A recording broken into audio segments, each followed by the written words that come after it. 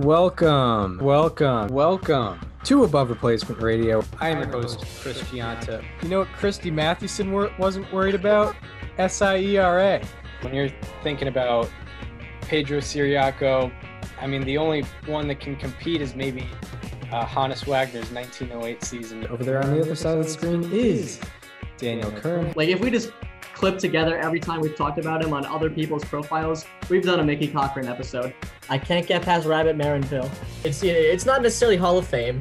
It's not necessarily above average, but we can guarantee you we are better than just the standard replacement level college sophomore. And welcome to Above Replacement Radio, where we're talking baseball kinda whenever. I am your host, Chris Gianta. Over there across from me, as you cannot see on YouTube, unfortunately, as we are back on Springfield College, is Daniel Kern. How you doing, Daniel? Chris, I'm doing well. We are back on Springfield College, like you said. Yeah. I don't remember the last time we were in the studio, what we talked about at all. It's been a while, because, I had COVID, and then we had finals. Did we do a show after I came back from COVID? I'm trying to remember. I think we did. We might have. Because I've scrolled the YouTube channel, and we had an audio only episode after the one where I zoomed in from my room. Okay, fair enough. But yeah, we only had one, and yeah, well, we're still locked out.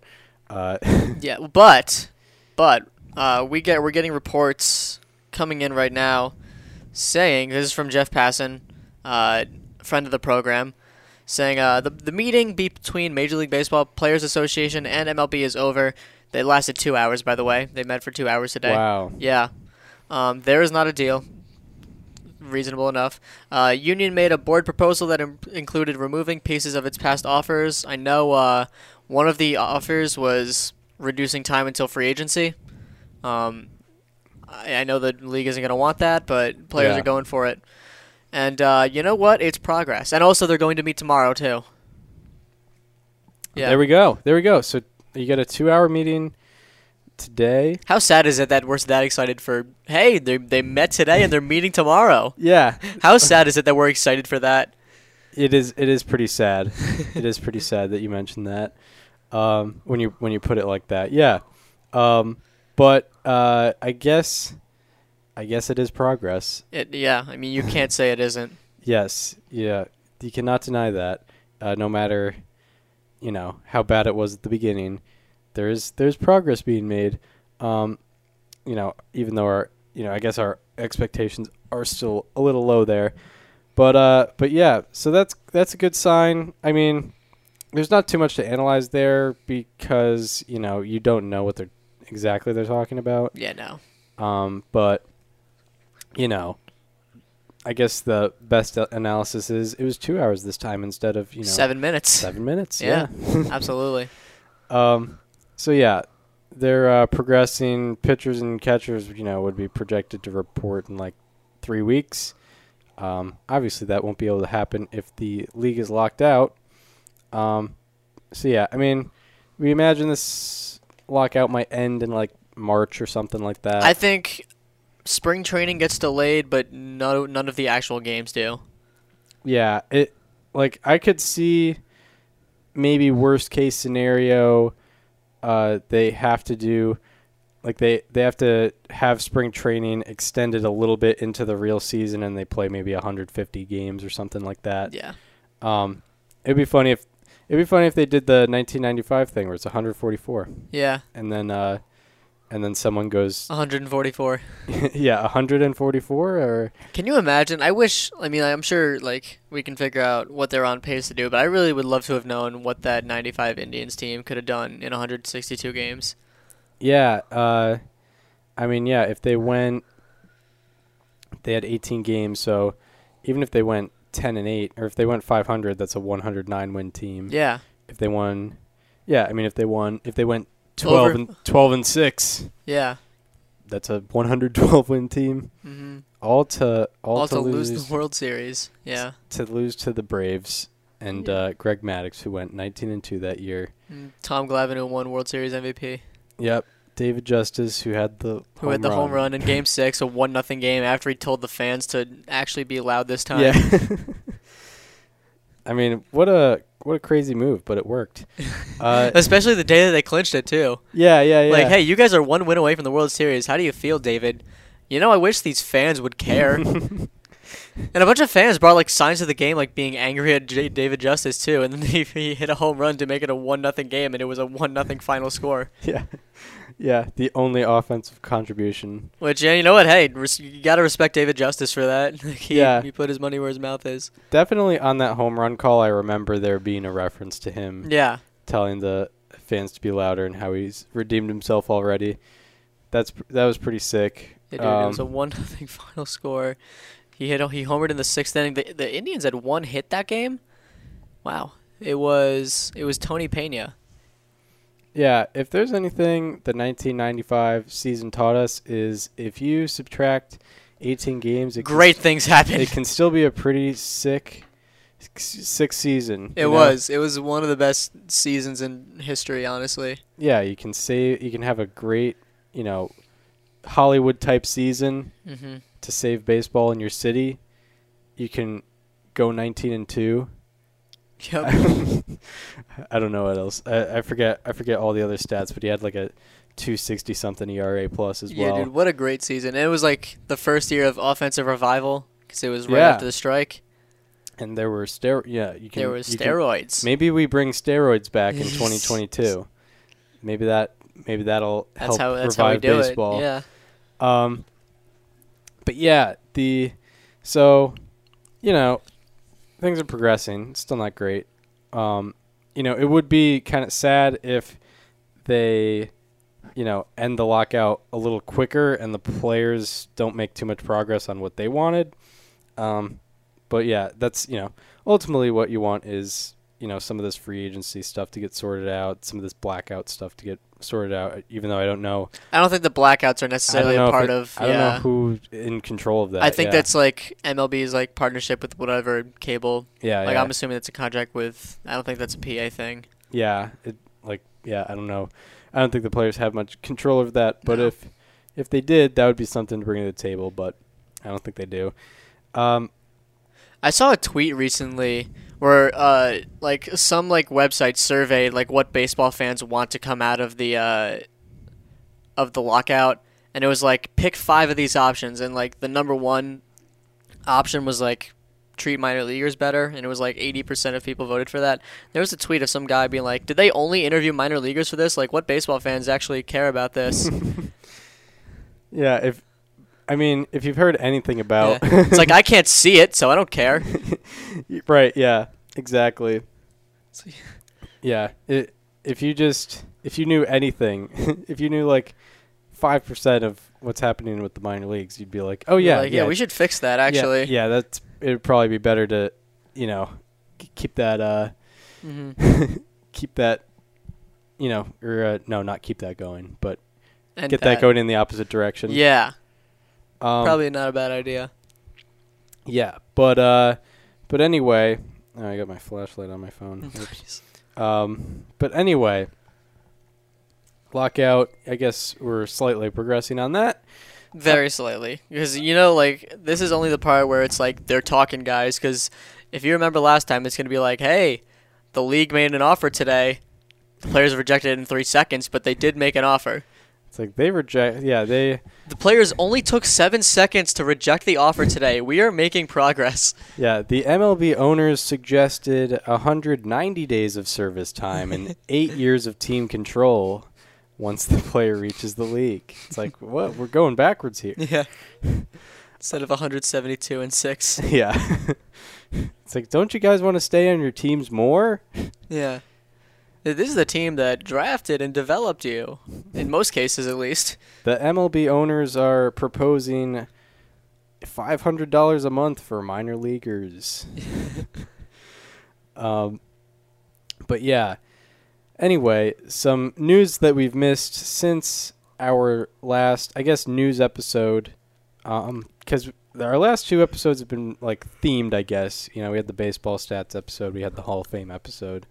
Last time we went over strictly news, I guess Hall of Fame was news, but strictly just any news going on was about a month ago. But Kyle Seager, if you want some perspective on how long it's been since we've recorded, yeah, Kyle Seager retired. that was like the week between Christmas and New Year's. I feel like maybe it was right after. Yeah, I mean, just a weird thing. I just realized, yeah, Definitely leaving some money on the table. Kyle Seager retires after a career high in home runs and RBI. I know With a 100 OPS plus. Yeah, I understand that's not everything, but still pretty interesting there. I guess he did. Yeah, he did hit 212. Yeah, Kyle Seager retires. A solid career from Kyle Seager. Career 112 OPS plus. On Baseball Reference, he had 36.9 wins above replacement.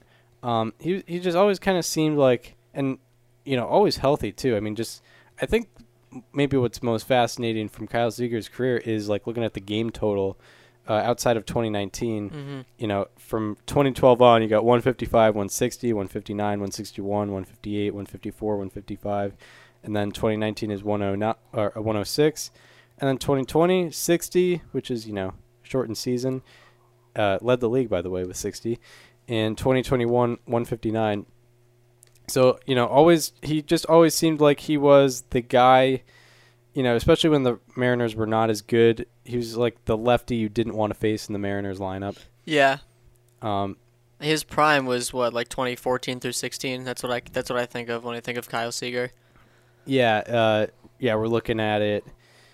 Like from 2014 to 2016, he had an 808 OPS, 126 OPS plus. Yeah, he was pretty dangerous. Yeah, had two 6-win seasons in his career, and 3 5-win seasons. So, like, for a guy who is retiring at the age of 33, a pretty solid career from Kyle Seager.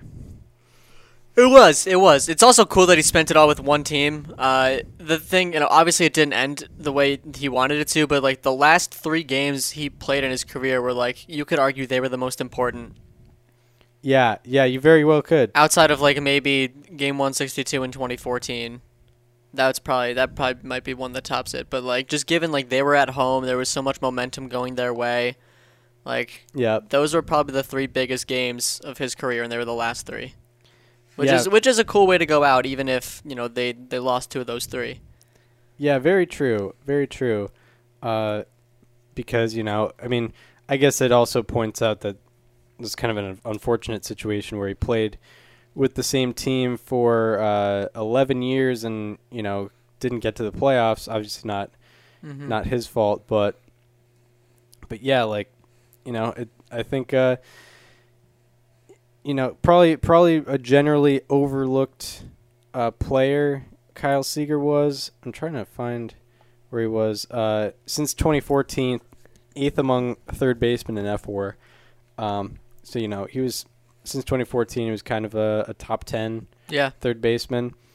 Just kind of flew under the radar for the most part. And, I mean, just going to enjoy retirement now. And after just kind of 2 opposite directions. His brother just signed a 10-year deal, and he's retiring now. I was thinking about it. I was like, he probably left some money on the table. Like, he definitely could have gotten a contract, probably not from the Mariners because we knew back in April that they weren't going to re-sign him. Yeah. But I was like, well, you know what? His family's all set. Like, he's already made $101 million in his career. It's not bad. Yeah. And his brother just cashed in big time. Right. So I think they're all set.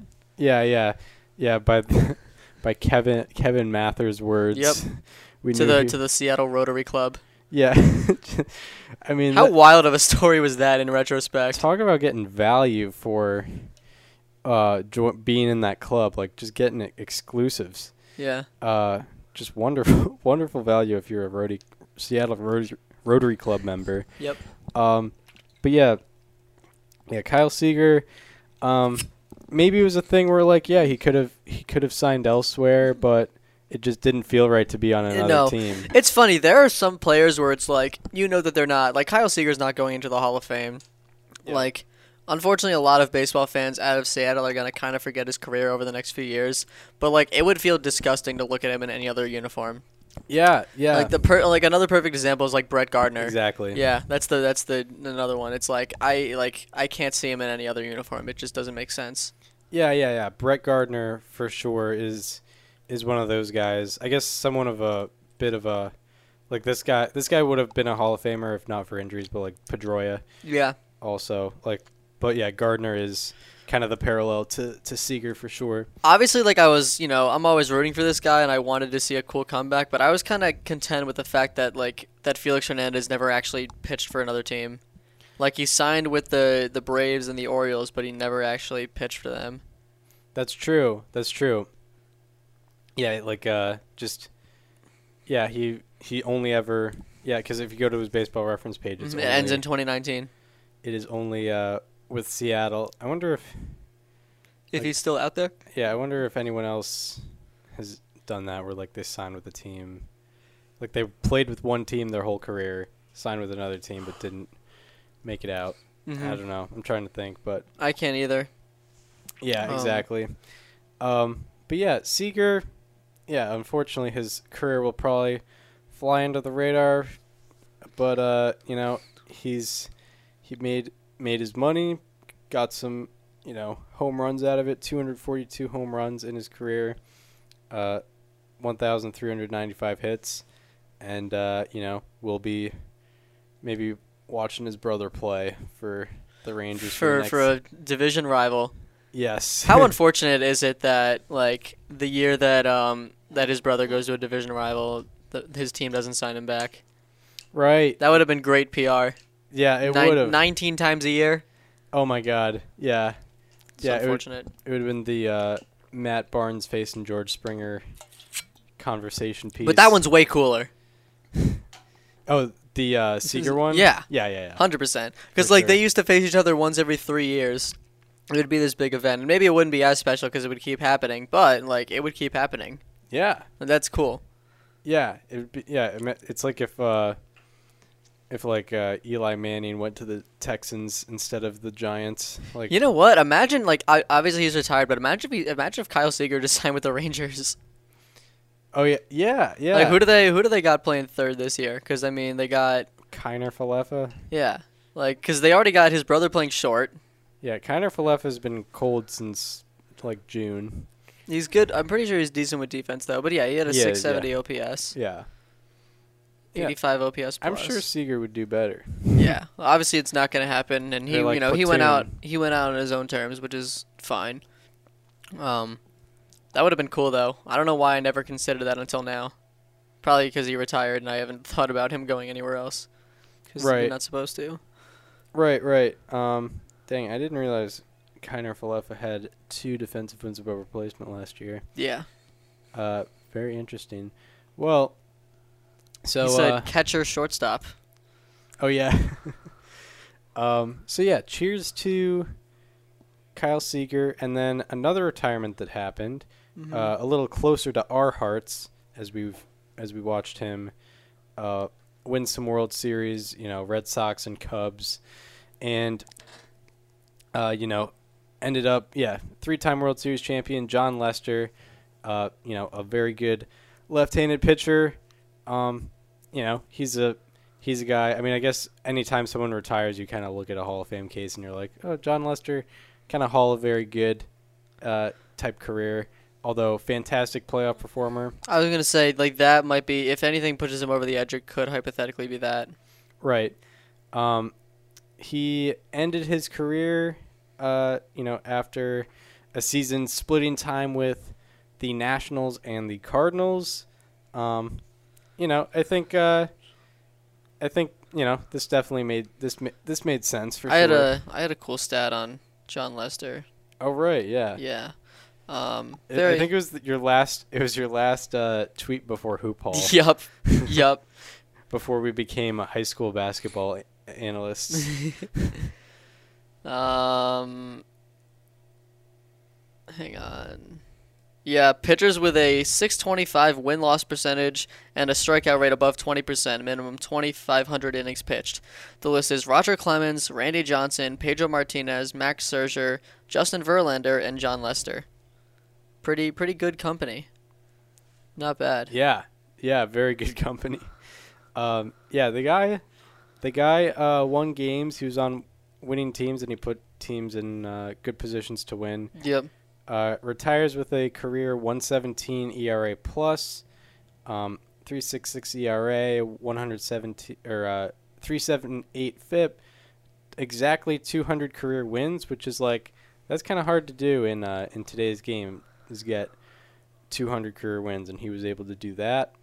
And I think what you have to talk about most with Jon Lester is what he did in the playoffs for sure. Yeah. Career postseason ERA was 2.51. Somehow he Not to mention 154 innings pitched too. Yeah, 154 innings pitched. Yeah, basically pitched a full season in the playoffs and had a 2.51 ERA. And that, spans across like all, times of his career. When he was a rookie, he was performing extremely well, and when he was kind of out of his prime, after like 2016, he was performing extremely well. Like his last playoff start was when he was in his age 34 season, where he went 6 innings and allowed 1 run to the Rockies. His first playoff start was when he was 23, at 5 2/3 shutout innings to the Rockies, ironically enough. He was someone you always trusted with the ball when it mattered most. Absolutely. How about a lot of this is sort of cherry picked because of the situations he was put in, but a 59.8% championship win probability added in the playoffs. Yeah, wow. Yeah. That quite a bit. It is cool.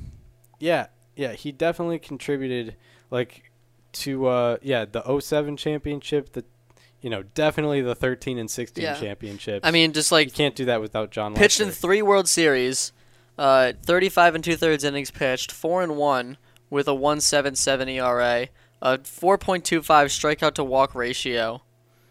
And yeah, I mean that's pretty amazing. Yeah, I want to see I might be able to get some stats on Jon Lester. I don't know. I think I might pause this for a second. Okay. I apologize. I did not prepare. But okay, so it feels necessary to have a Jon Lester playoff game finder stat, so I found one.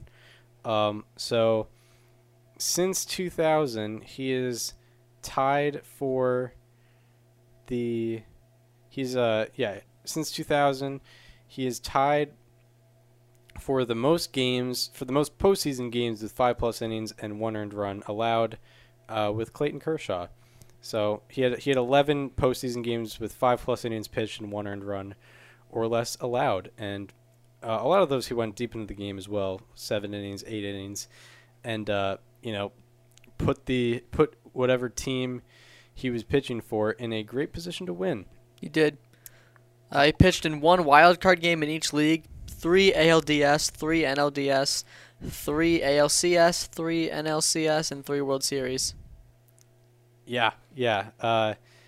He just he has fingerprints all over the league. late 2000s, 2010s, and 2010s, whatever you call it, playoffs. Yeah. Oddly enough, man, his teams did not support him though. And No, 9-7 record. And I went through where you click the first one and the last one. Yeah. The team went 12-4. Teams went 12-14 when he pitched. That just makes no sense. That just doesn't make any sense at all. Yeah, and definitely not his fault. 2.51 ERA in the playoffs. Yeah, weird, very weird. But he definitely stepped it up for the playoffs. Whether his team supported him or not was up for debate. But Jon Lester, great career. He'll always have a special place in our hearts, for various reasons. Any game in that 2013 run. Yeah, 0.59 ERA in the 2013 World Series in 2 starts. Yep. Yeah. If it wasn't for David Ortiz hitting .688, he probably would have been World Series MVP. Very true. That's funny. Yeah, like, dang. He had a lot. He gave up 1 run in 15 and a third innings, and nobody considered him for World Series MVP. Yeah, he had, because I remember one of our first episodes we ever did, we ranked the World Series MVP performances of the decade, because it was right after the Steven Strasburg one. Yeah, of the decade. And Lester's 2013 might be better than like eight of those. Yeah. It might be better than David Freeze's. You could argue. It was definitely better than Salvador Perez. It was definitely better than Salvador Perez and Edgar Renteria. And Ben Zobrist. Even with the, Ben Zobrist definitely. Yeah. And Zobrist and Strasburg and Pablo Sandoval and Steve Pearce. Probably the only ones that definitely beat it out were Ortiz and Madison Bumgarner. Mad Bum, yeah. Yeah. Where Mad Bum basically did what Lester did, but with 5 2/3 more innings. Yeah. Yeah. So just and also out of the bullpen, because his team needed to bring it to his 7th game. Yeah. Because they didn't have a 688 hitter. Yeah, he had 2 wins and a save, and allowed 1 run. It's crazy. But yeah, John Lester, you always wanted the game in his hands. Yeah. And always delivered from the time he was 23 in his first ever World Series to his last playoff start when he was 34. Also, I guess what you could mention is he was a bit of a comeback story. He had cancer when he was very young in the league, recovered from that, and came back and had a very, very good career with the Red Sox, Cubs. I think he'll, we talk about Hall of Fame cases. I don't necessarily think he'll get in, but I think he'll stay on the ballot at least. Yep. Yeah. We'll be having discussions about him. Especially as the ballots are going to be getting shallower. As time goes on. Well, I mean, Buster Posey's going to be on the same first ballot as him. Buster Posey should get in. True. It's a different story, and we don't have to worry about it for 5 years. But, yeah. Yep. So we had those 2, pretty big retirements, and then some big news with Ken Rosenthal. Yeah. Wow. Ken Rosenthal got fired from MLB Network for, I don't even know if he did this on the network. I think in The Athletic he published an article criticizing Rob Manfred. I don't even think he did it on air. Right. Yeah, but I mean, I don't know. It's like, people are going to say, so yeah, Ken Rosenthal fired from MLB Network for, I guess, criticism. I didn't read the article. I'll be honest. I've been logged out of my Athletic account for a while. This is they're running a they're running a scam. They're probably going to try to get me to pay another subscription even though I'm already subscribed. I have no idea why I'm not logged in. Yeah. It's a big issue. Whatever. But I'm in the same boat. But anyway, so I didn't read what he said. I'm sure it was nothing too harsh, Well, he went off. He had another column recently where he let everything out. Yeah, I imagine, but I imagine he was probably kind of towing the line in the original article, and I can't be too surprised by it because in one of our interviews that we did on this show, we learned exactly why things like this have a possibility of happening. Yeah, and Chris Rose mentioned. I don't think he mentioned it in our interview. I think he mentioned it in the little presentation that we had the pleasure of seeing the Q&A that he had with in Chris Cotillo's workshop. But I think he said the thing of MLB Network. It is, I enjoy the network for sure, but it is state-run television. Yeah. Admittedly, I have had it turned off. Not that they've been really showing anything, but I've had it turned off during the lockout. Oh, what? You're not gonna watch David Wells' Perfect Game? Yeah. Wow, for the 8th time. Yeah, no. But yeah, it is state-run television, and I can't be surprised if one of their employees is kind of, criticizing the league. It's I don't know if it's the right thing to do, but it's pretty predictable. Yeah. And that's just kind of what happened. And maybe we'll be able to appreciate Ken Rosenthal a little more now that he has that kind of leash taken off of him, and he can kind of, especially in a time like this where his opinion and being open is probably as crucial as it's ever been. Yeah. So, I mean, I guess that's the silver lining you can add to this. Yeah, for sure. I mean, I'm glad that like he's, I'm going to miss seeing him on MLB Network. Obviously, like he would show up on like Hot Stove during the off season, various times during the regular season, the postseason. But like he'll still have Fox, he'll still have The Athletic. So like he's not, like if you're a baseball fan, like he's not going anywhere. Like you'll still see him on your TVs, you'll see him on Twitter. Like he'll be around, just not there. Yep.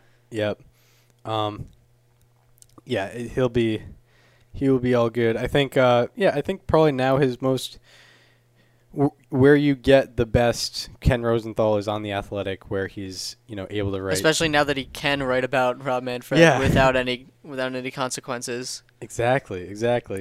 Like, what are they going to do? Remove his press pass? I don't see that happening. No. So yeah, but still, not the greatest thing to happen, but there's some silver linings you can add. Mm-hmm. All right, what else? Do we get into the Hall of Fame now? Let's do it. So this is the last show that we're going to record before the announcement. I think we're going to try to do like a live reaction like we did last year. Yeah. So as it stands right now, I'll just go down the line here. 187 ballots have been released. That is 47.7% of all ballots. So let's assume we're going to be around 50% by the time election happens, because I'm sure there'll be some released tonight, some tomorrow beforehand. The election is going to be on MLB Network at 6 Eastern Time. Coverage will start before then. The announcement will probably be made around 6:30 because there's a whole thing beforehand. Yep. If you want to see Tom Verducci's ballot, tune in at 6. Yeah. Because I promise you they'll do that again. So just going down the line, Bobby Abreu is at 10.7% of the vote. He has exactly 20 votes, which is how many you need to stay on the ballot. So nice. Because he's netted -2. And one of my big takeaways that I've seen from this year is that it is such a stacked ballot that a lot of people have been getting dropped a lot to make room for others. Like Ortiz is a first year that's been getting a lot of support. A-Rod is a first year that's been getting some support. Jimmy Rollins has been getting some support. That's really it. There's been a couple Ryan Howard votes, some Tim Lincecum votes, Joe Nathan's, just like a handful of those. I don't think any of them are staying on the ballot, but regardless, Bobby Abreu will be staying on the ballot, which is good because I think next year he can probably, in his 4th year, climb up to 10%, as sad as that sounds. Yeah. Barry Bonds and Roger Clemens are at 77.5 and 76.5%. This is it for them. It's not happening. Yeah.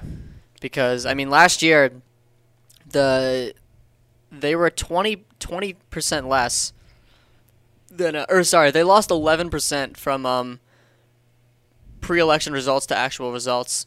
So expect them to be around like 65-ish%, probably a little lower even. Right, exactly. Mark Burley is at 10 votes, 5.3% of the ballot. He's netted -3. He's in danger of falling off after 2 years. Yeah. Kind of just for him, I'd say just like a, wrong place, wrong time. Like this is not a great year to be a borderline candidate. Very true. Who's just trying to stay on the ballot.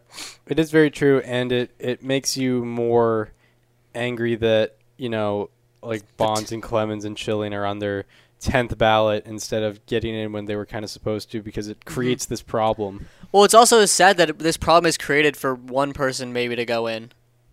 Yeah, exactly. Todd Helton has gained 12 votes this year. That is the most of anyone. He's had a pretty substantial rise in support over the last couple of years. He was at 44.9% of the vote last year. In his 4th year, he's going to climb over 50%. I think he's on a very good track to make it at some point. I could see him being like a 8th through 10th year ballot. He might be with Larry Walker as a 10th year. Yeah. It might just be a theme. But he's at 57.8% of the vote now. I would expect him to land around probably like between 50 and 55 tomorrow night.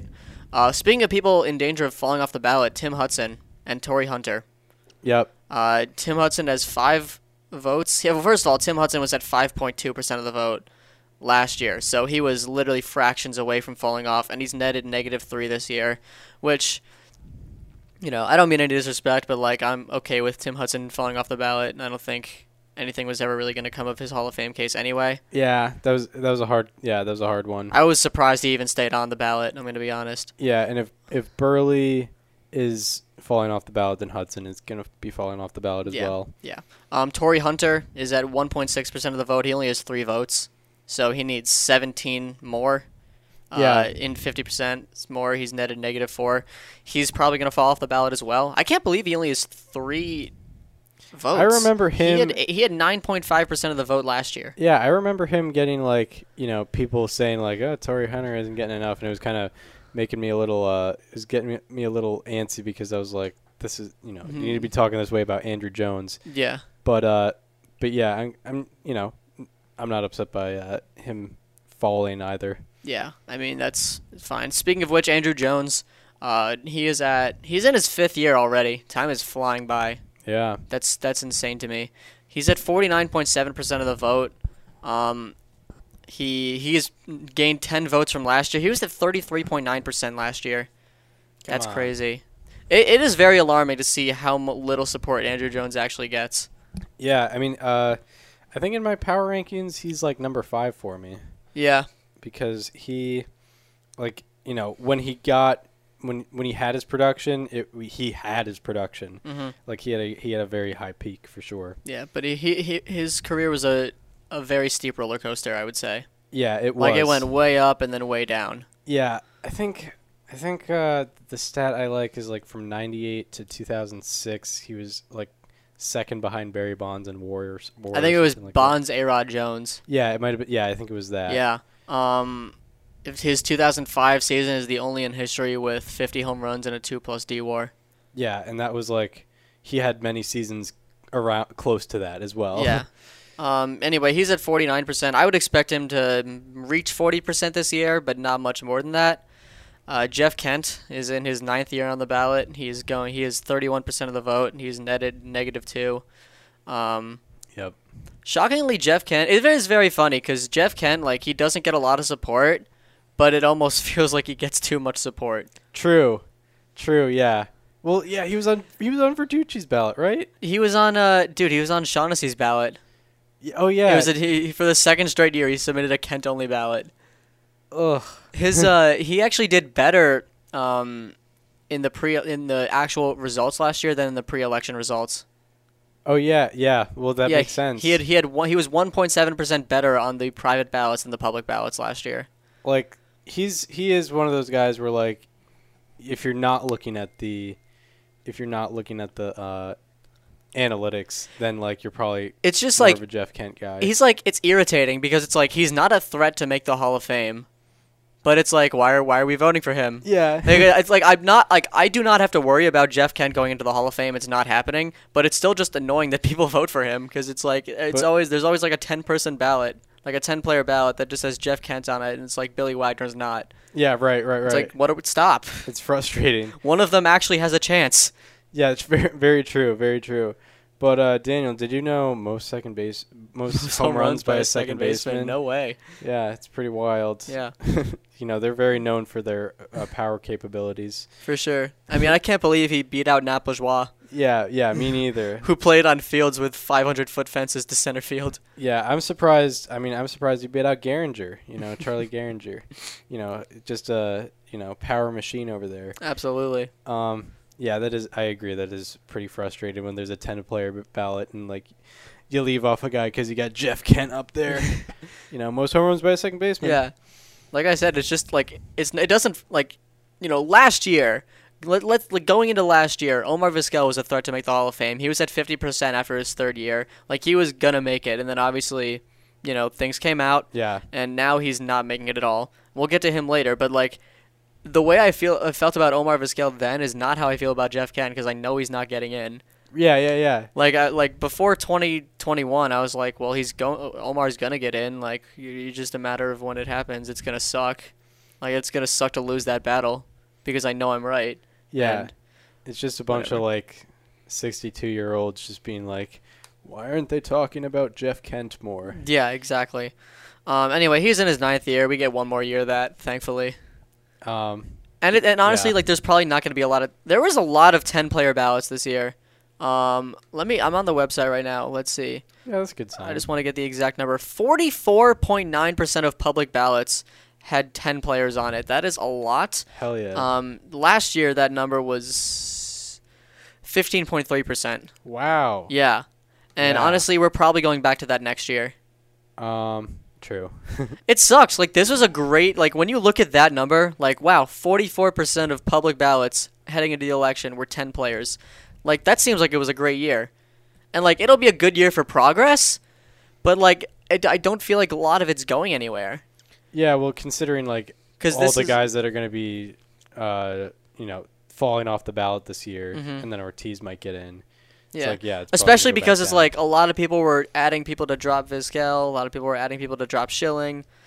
Like, it's all, like, I don't know. Tim Lincecum has 6 votes, 3.2%. I don't think he's staying on. Now that I think about it, He could, though.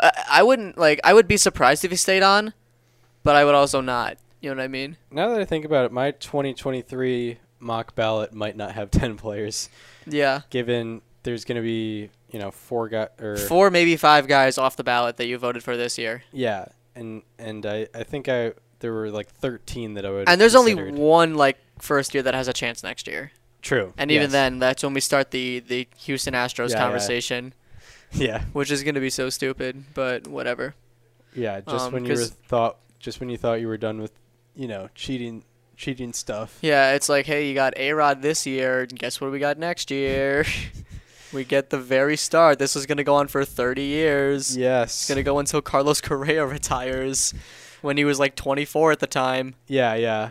You got. It's like Kyle Tucker was in the system when when the Astros cheated in 2017. Do Yeah. you really want him in the Hall of Fame? Yeah, exactly.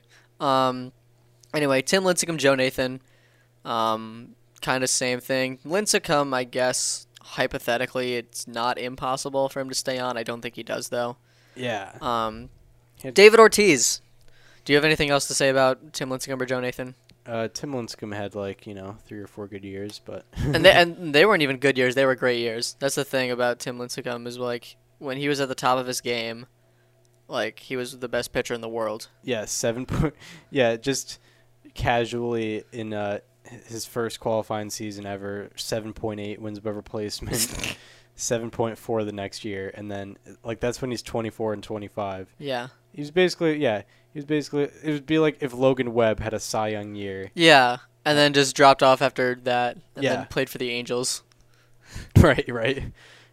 Yeah. And then was going to close games for the Rangers for some reason. I don't know. David Ortiz is at 84.5% of the ballot. I feel pretty optimistic Yeah. that he'll get in. Because, Bonds and Clemens, the difference between their public and private ballot was 11.6%. If David Ortiz was at let's say 11%, he's at 73 point, maybe 72.9 or something like that.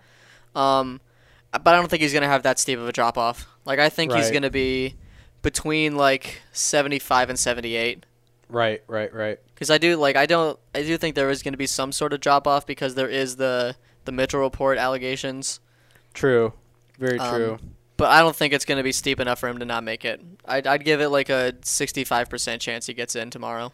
Yeah, because even there was some guy who was he was called out for not voting for any of the other potential steroid guys, but voting for Ortiz. I feel like there's a lot of Oh, there's been guys- so much of that. Well, there's been Ortiz A-Rod comparisons, yeah. which is if you read about A-Rod once, you'd be like, oh, okay. You look at it's like oh why did Alex Rodriguez not play in 2014? Oh. Oh. It's did he have an injury? Oh wait, no, he was suspended by Major League Baseball Yeah. for steroid use. A-Rod and that's also me speaking as someone who put A-Rod on the mock ballot. But A-Rod What did you say he was at for the year, by the way? I forgot. 40.1%. 40.1%. I haven't gotten to him yet, but That's whatever. not a terrible opening for him, Yeah. but I don't know if it progresses that much over Mhm. time. Something that I'm intrigued by, I'll skip Jonathan Papelbon. Sorry.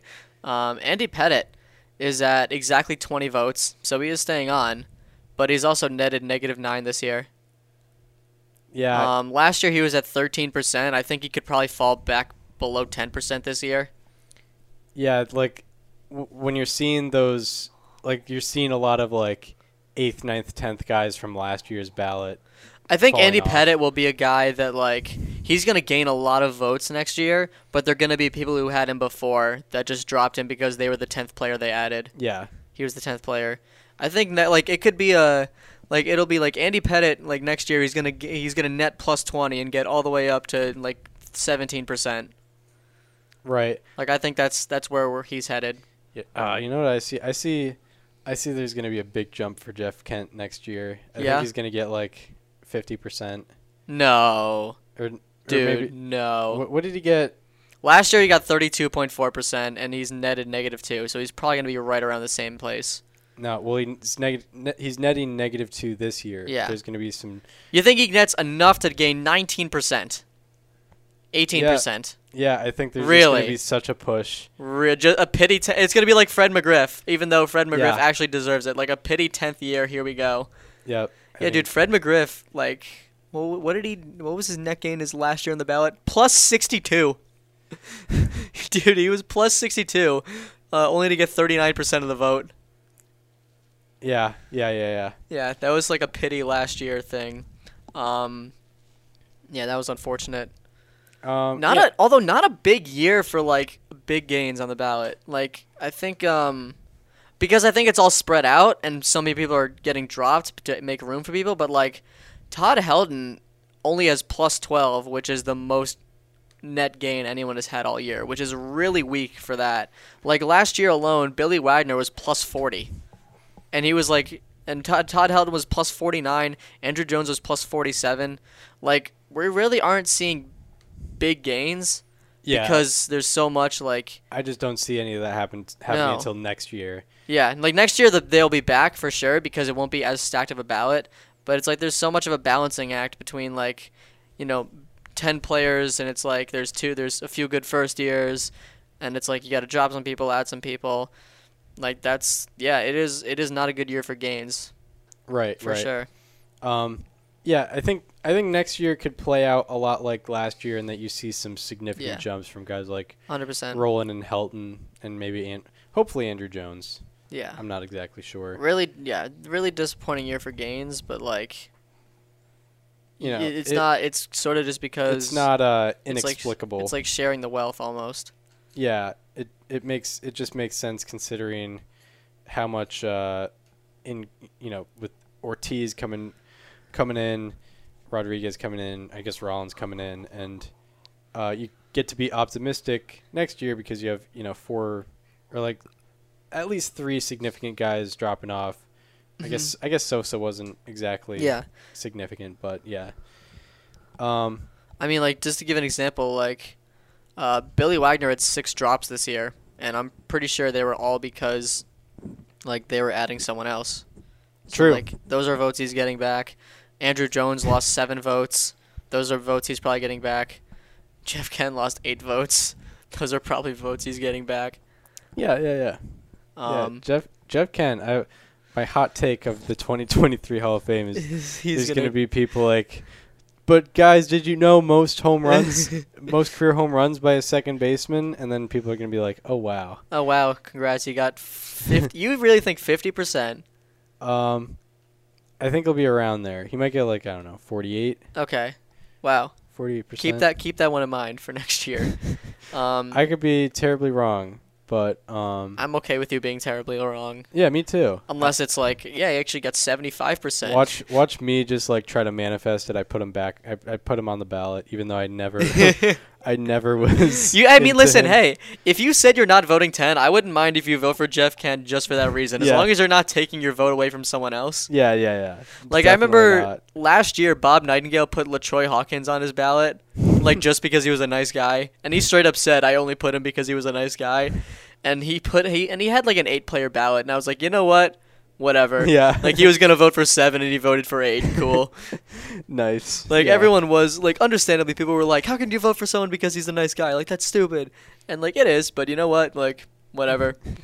Yeah. There are worse things out there. Very true. Very true. Yeah, it's Yeah. better than a blank ballot. I'm very excited to see what gimmick Peter Gammons pulls this year because 2 years ago he dropped Larry Walker in his 10th year and had an 8-player ballot, and then last year he added Omar Vizquel after the allegations came out. So I'm very excited to see what gimmick he pulls this year. Yeah. Yeah, I want. Yeah, I. The funniest very thing much wonder. ever was dropping Larry Walker in his 10th year on a less than 10-player ballot. Right. That is odd. I don't even think he had a column or anything either. Does he vote for the steroid guys? Yes. Oh. Yes. Okay. Maybe he drops one of the steroid guys. Let me. Yeah. More. Yeah. He Did votes you for guys- Clemens, but not Bonds. Yeah. Did you guys know what these guys did in the early 2000s? I did not know. I just thought they were great ball players. Peter Gammons discovers the steroid era in 2022. I thought. Let me thought find. I'm trying to find his Clemens. ballot. I thought Clemens winning the ERA title at 42 was just pretty natural. You know what? I think I would have voted for Roger Clemens if he had 8 Cy Youngs. Yeah. You know, I had to put 10, but I remembered that I voted for Jeff Kent for MVP in 2000, so it had to go to him. Sorry, Barry, you can't be on there again. Peter Gammons. Okay, yeah, 2 years ago, Bonds, Clemens, dropped Todd Helton, Derek Jeter, Jeff Kent, Scott Rowland, Kurt Schilling, and then dropped Larry Walker on a 6-player ballot. Shake my head. Yeah. Very funny that he put Todd Helton there in his first year and then dropped him in the second. And I don't know if he added him back the next year or not. Yeah, I feel like he might just have like 6 darts, a bunch of players on a board, Yeah. and just tossing darts, but not all 25 for sure, because he's not putting he didn't vote for Aramis Ramirez last year or anything, but like 12, 13 quality candidates, and he's just throwing darts. Maybe, I don't know. Yeah. All right. Well, that's Not even close to everyone. not everyone. No, we're at Manny Ramirez, dude. Oh yeah, Ramirez is what, in his sixth Yeah. year? He's probably not gonna make it ever. Yeah, no. He still isn't top. I don't think he's topped 30%. I will vote for him for the first time next year. Ooh. Yeah. I've been voting for him for a bunch of years now. Yeah, he's at 37%. He's netted -4. Maybe he'll get to like 30%. I don't know, probably not. Last year he was at 28.2%. Yep. Yeah, whatever. A-Rod is at 40%, 40.1%. I think A-Rod's going to have a massive drop. I think A-Rod ends up at like 25%. After the Yeah, I think the private ballots are going to destroy him. Yeah, I could see that happening. Yeah. It's going to be funny. David Ortiz gets in and A-Rod's at like 25%. I honestly think there's going to be a 15% difference between actual election results and pre-election results. Right. Scott Rowland is at 70.1%. Last year he had a 7.6% drop-off between election and pre-election. So if he had that this year, he would be down at around 63%. Nice. Not nice that he drops, but Yeah. Where did you say he was at? My bad. 70.1%. That's great. Yeah. And if he doesn't have that drop off, if he gets to 65% this year, which would be a 12% gain from last year, Yeah. he would need to gain the same amount. Yeah, like he. Who says he can't? Considering all the guys that are What was dropping off his after this year. What was Roland's pre-election results last year? But yeah, like when you take into consideration how many guys are going to drop off after next year, I feel like that is likely to happen. Yeah, I think he's going to be added to a lot of ballots just because it's like Scott Rowland's gonna go from being like the fourth or fifth, maybe sixth best player on the ballot to being the second best player on the ballot next year behind A-Rod Yeah. and maybe Manny as well. Yeah. But even then, you could probably make a case he was better than Manny. Yeah, had What more was his had more B war in pre-election that. results? His pre-results was 60.5%, and he ended up at 52%. So it was 7.6 with decimals included. But yeah, that is encouraging. He is up 10% pre-results from where he was at that time last year. Nice. So that's solid. Jimmy Rollins has 21 votes. Congrats to him for staying on the ballot. Jimmy Rollins has 21 votes. Yep. Nice. So he's gonna return next year. Kurt Schilling is at 61%. It's been nice knowing you, Kurt. Yep. I'm honestly I'm glad it's over. Like I'm glad we just don't have to talk about it anymore. Yeah, I mean, Like after I talked about it in the Hall of Fame episode, but Mhm. after he said, I want to be taken off, I'm requesting to be taken off Yeah. this ballot. I'm like, well, I can't really toot this guy's horn anymore. yeah, you can't. Like he has to be taken off. Yeah. It's gonna be hard. So yeah, he's at 61%. He'll probably I don't know. It doesn't matter. He was at 71.1% last year. Yep. Yeah, whatever. Happens. Last year probably was his best shot, like considering I Yeah. guess. Well, what you he know would what's so say. you know what's so funny? He had 70% 2 years ago, and then in 2020, I mean, you wouldn't believe what happened in 2020. Like all of that, just like a lot of it opened a lot of people's eyes, and like if that never happened, Kurt Schilling probably should have gotten in last year. Like the world just became more vocal about not letting people like Kurt Schilling get a platform. Yeah, it's funny. Like most players were looking at, wins above replacement, War 7, Jaws. With Kurt Schilling, we're looking at his Twitter. Literally, I mean, that's literally what it became. Like he was literally going to make it. He was at 70% 2 years ago with 2 years left on the ballot. It was like, well, Kurt Schilling next year will be it. And then all of that happened, and he got to 71.1%, and then he asked to be taken off the ballot, and he's gonna fall off. Yeah. It's just I did not. I don't think I even addressed him. in Number one on this conspiracy year. theory: the pandemic was created by the baseball writers so that Kurt Schilling wouldn't be in the Hall of Fame.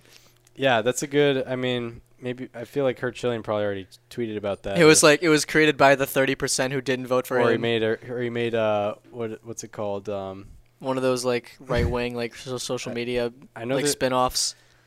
the most recent one, maybe not right wing, but was Getter. God, what was the I don't know. the one that starts with like a P or something? It has a red. I don't know. logo. I know what you're talking about. Yeah, God. One of those. Yeah. Oh man, it's escaping my mind. I'm just gonna be talking about Billy Wagner. You're gonna be like that. That was it. Honestly. Gary Sheffield. look it Interesting. Because he was at 48% this year. He'll probably be right around where he was last year. He was at 40.6% after last year's election. He'll probably fall below 40. He's in his 8th year, so he's probably never getting in. But 8 gained votes and 10 lost votes. He actually gained a pretty decent amount. How many people gained more votes than him? Todd Helton. Then who? Than Gary Sheffield.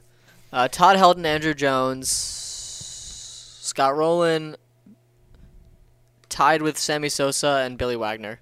He actually he netted -2, but he's a guy who's gonna have a big jump next year. I think next year in his 9th year he gets above 50. Yeah, very true. Because I mean, there might be some guys who are voting. Bonds, Sosa, Clemens, who are not going to be able to vote for them anymore, and might be like, oh, let's give Gary Sheffield a shot here. Can you imagine Gary Sheffield getting a huge gain next year? It's like, guys, all the steroid guys are gone except for him and A-Rod, and now we're voting Sheffield. Yeah, what the heck? What are we doing? Sammy Sosa, 24.6%. Yeah, not happening. Yeah.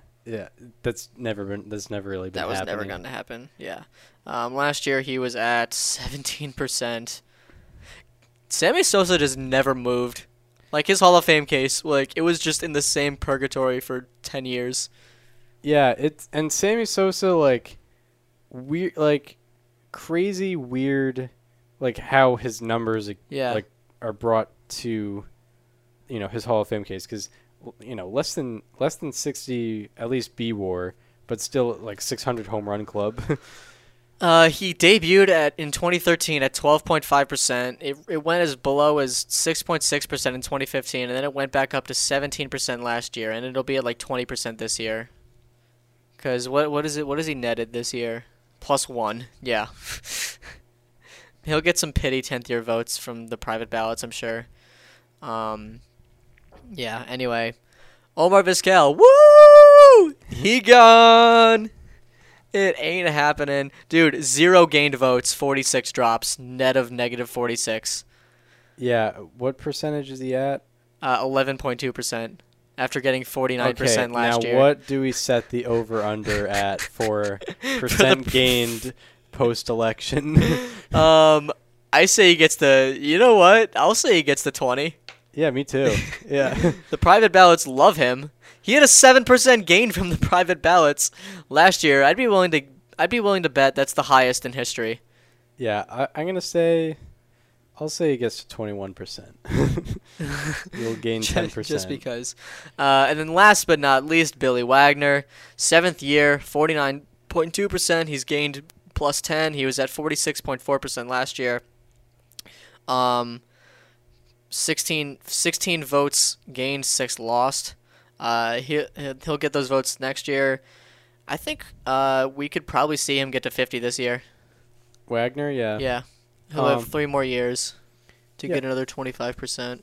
Yeah, I could see him being like a 10th year elected guy where like people find the appreciation for him. Yeah. And compare him to the other closers, and like, yeah, I could see him being a 10th year. So that'll be in what 2025. Yeah. So, Billy Wagner 2025, look forward to it. Hope Going to so. the Hall of Fame. But yeah, I mean that's good stuff there. I guess, some takeaways are, the big gains aren't happening this year. Probably next year is when we're going to see more big gains from, the guys who deserve more recognition, like the Wagners, the Rollins, the Heltons, the Andrew Joneses. That's when, next year. Oh, wait, Peter Gamon's already put his ballot out? What the heck? Oh, man.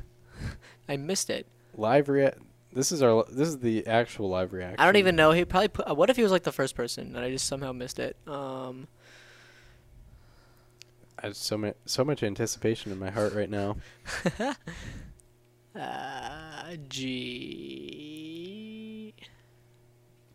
Peter Gammon. Okay. Bonds, Clemens, out of Helton. He brought him back. Nice. Out of Andrew Jones, Jeff Kent, David Ortiz, Scott Rowland, Kurt Schilling, Gary Sheffield, Billy Wagner. 10-player ballot. Yeah. Nothing weird. No funny business. I don't hate it. It's just like, yeah, Jeff Kent. Didn't drop anyone. Added 2 people. Oh, he dropped. Wait. Dropped Omar Vizquel. Oh. He and 45 others. Nothing new. Look at Peter Gammon. Nothing weird.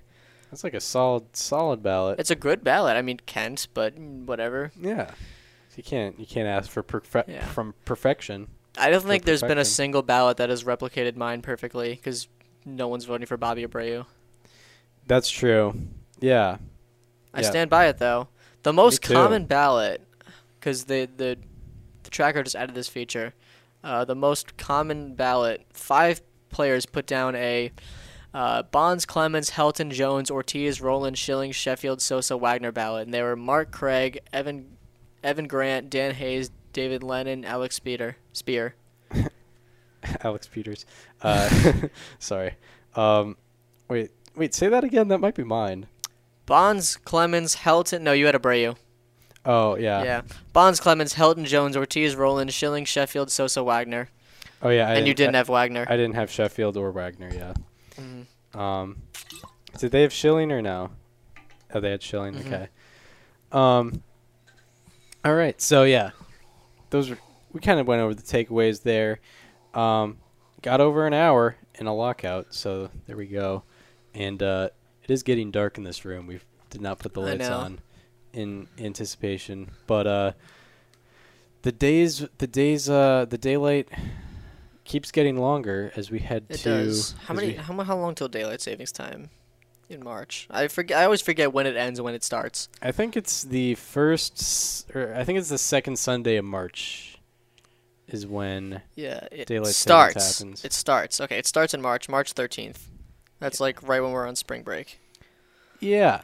And then I get to complain about my sleep schedule being off for 10 days. I get to be in Florida. So yeah, hopefully we'll be watching spring training games by then. Hopefully I'll be at one. Yeah, exactly. So we hope you enjoyed this one. If you want to follow us on social media, follow me on Twitter at Chris_Gianta. Follow Daniel on both Twitter and Instagram at Daniel_Curran, and follow the show Instagram at Above Replacement Radio for all the show needs. And check out our ballots in visual form, even though we already announced them on the podcast. Check out those on the show podcast, or no, on the podcast Instagram. My bad. And we hope to see you next time, whenever that may be, where we'll be talking all the happenings or lack thereof in Major League Baseball once again. See you then. This conversation is over.